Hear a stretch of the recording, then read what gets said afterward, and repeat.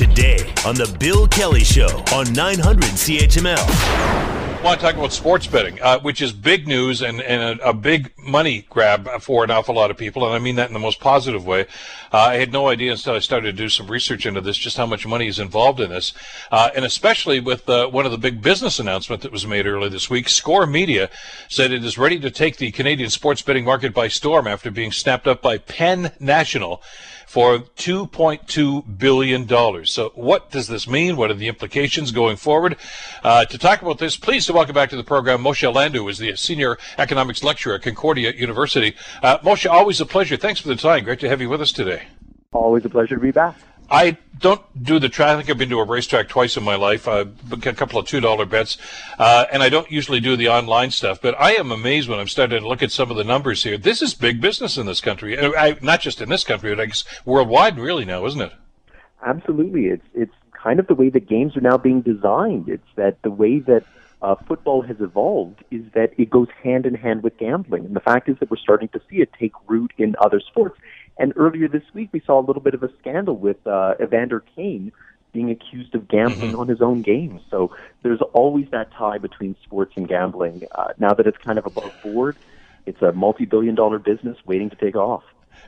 But they were, I was going to say naive. I mean, there was a real duplicitous attitude toward this. Remember, there was not too long ago that even professional sports leagues would avoid Las Vegas like the plague because they didn't want to associate with gambling in their professional sport.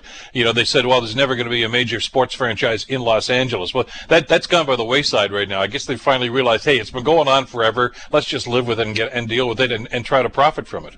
Yeah, and you know, the tie for gambling is to take a look at something like marijuana or other activities that are considered to be illegal. When you make them illegal, it doesn't mean they don't exist, right? They exist, but you just can't have, say, consumer protection in place, or you can't have some sort of retribution if there's some sort of faulty product that's sold to you. So by actually bringing gambling out into the open, it actually makes things a little more honest, and it makes it a little easier to find out that when there's match fixing going on or when somebody's maybe on the take, you can see it a lot easier than when it's driven completely underground. So it's actually a good thing. And, Vegas is going to get a baseball team and an NBA team in the next decade. So they will become one of the 4 sports cities. How does I want to get into the numbers about this and what's going on with Score Media in a second, but how do these pro sports leagues deal with something like that? You mentioned the accusations against Evander Kane. Not the first time something like that has happened. I mean, Pete Rose is not in the Baseball Hall of Fame because of gambling, or which he's admitted to, but and it's happened with other sports. The great Paul Hornung, a Green Bay Packer back in the 1960s, accused of the same thing. So was Alex Karras from the Detroit Lions. So it's happening, and are they naively saying our athletes or our team members shouldn't be doing this, or are they simply saying don't bet on games that you're involved in? Is there a line that they've drawn there? Well, I mean, the cardinal rule in baseball is you do not bet at all on baseball, right? And you mentioned Pete Rose, and it goes back even earlier, right? Shoeless Joe Jackson is infinitely more famous because of the gambling scandal than he was for his Hall of Fame-worthy credentials. The other sports kind of follow suit based on baseball's idea that gambling is completely verboten among players themselves. They've softened up on betting, say, across sports, right? You'll hear that players will have their fantasy teams and things like that. But, you know, what the leagues are watching for are indications that something weird is happening in the game, right? To try and cover point spread or to an over-under and they know their sport better than we do. So they have the ability to say, there's something weird that went on there. That doesn't happen among professional athletes.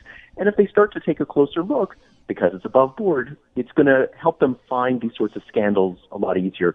Individual sports are great places where you can find it, tennis and golf and things like that, because you kind of know who should be winning and what they should be doing. And when you see something really weird, that's maybe a hint.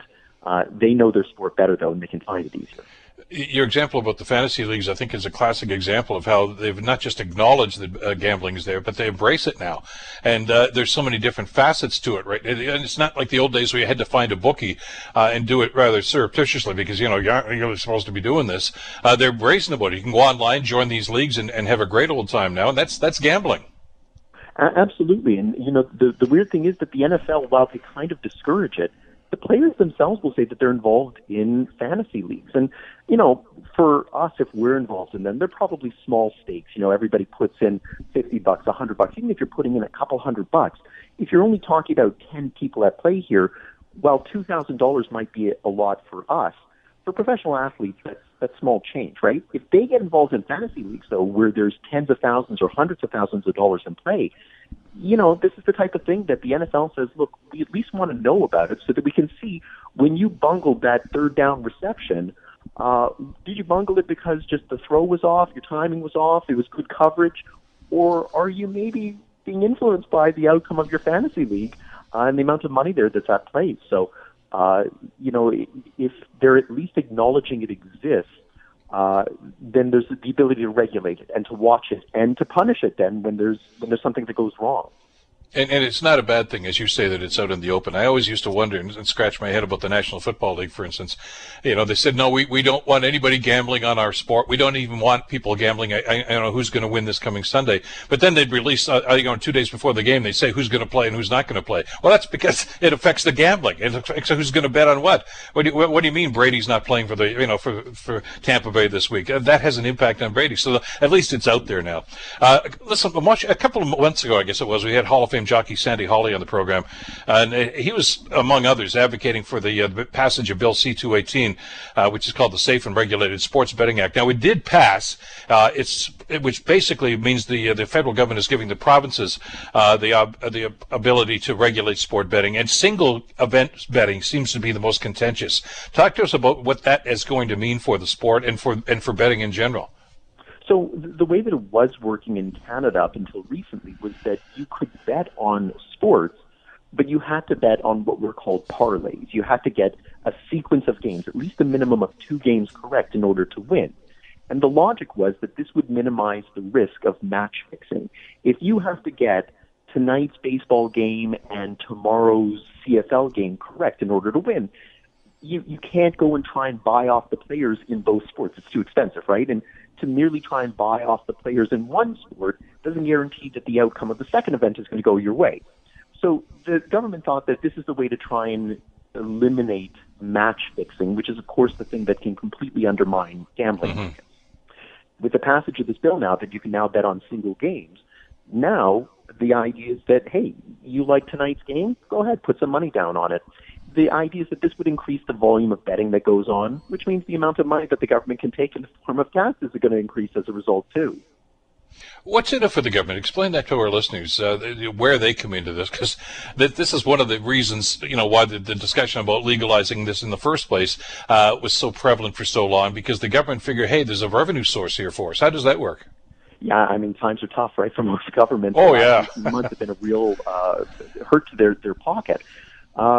The idea of legalizing marijuana was, rather than pretend the transactions don't take place, let's at least get a cut through the form of taxes, the way that you pay taxes on your coffee when you go to Tim Hortons, right? So the same logic applies here. The gambling's going on. It was going on offshore, and the government was getting no portion of that money. The amount that was going on within legalized gambling through these multi-game parlays was so small because nobody's really interested in doing that other than just as a kind of fun spoof. There wasn't a lot of money there either. Now that you have single-game betting, now that you can bet on the Super Bowl and that's it, the volume's going to go up, which means the tax take is going to go up as well. And so the government says, rather than pretend it doesn't exist, let's capitalize on it. And that's why you have now, this is going to be treated no differently really than taxing alcohol, cigarettes, marijuana, or anything else that you might find morally objectionable, but you just kind of hold your nose and accept it. The analogy with the legalization of cannabis, I think, is very instructive here, because when that happened, as you and I discussed, I think at the time, the market got flooded. Everybody wanted to get into the business all of a sudden. They wanted to sell it. They wanted to grow it. The huge, factories, lands were purchased. Then the bottom fell out of it. There was just too much going on, too much activity, and a lot of those proposed production facilities for marijuana never did happen because they said it's just not there anymore. The price fell on the stock markets. Is that what's going to happen with betting now that this is starting to happen with Bill C-218? It will, but for a slightly different reason. Gambling markets are kind of best served by monopolies. If you want markets to work well, they need to be very deep and liquid, right? It's kind of the reason why there's a stock market in Canada not 100 of them. And if you go back even a couple of decades, right, beyond just the Toronto Stock Exchange, there were stock exchanges in Montreal and in Alberta. And but the fact is that they weren't liquid. And so if you bought a share and you needed to sell it, unless you can find a willing buyer on the other side, you're kind of stuck. But if you pull everything together into one marketplace and everybody's located there, the market works a little more efficiently. It's going to be the same thing with gambling markets. You need to have one centralized location where everybody places their bets. And in the meantime, if you have this open door for competition, everyone's going to race in thinking that they're going to be the one that survives. And what you're seeing now is a little bit of the rationalization of the marketplace. And we're going to see a lot of these disappear in mergers or bankruptcies. And when we're done, we're going to see maybe 2, 3 that dominate the North American marketplace. Well, this is, I guess, like the story that we're just talking about here. The catalyst for this whole thing about Score Media, and Penn National jumping in here, making 2 pretty successful companies into one mega company like this.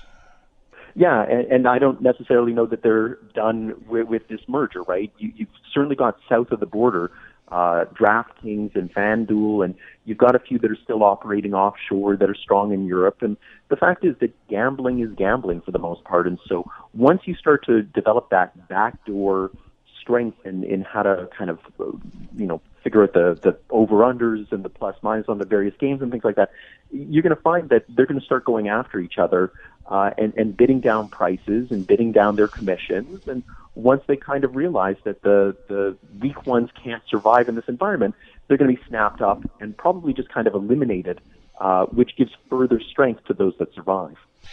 And the plus side here, as you mentioned, for government is that there's going to be a revenue source for them. The companies certainly are doing very well financially. There's going to be job creation as these companies expand. That's a good news story. But what about the guys that are doing it now, Moshe? The black market, where because they relied on that income. I mean, that was their business. That was their industry right now. And when government steps in, like they did with the cannabis, do these guys have a plan B, or do they simply say, well, I guess we got to find something else now? Or are they going to try to tweak whatever they're doing to try to still attract those customers to their end of the business?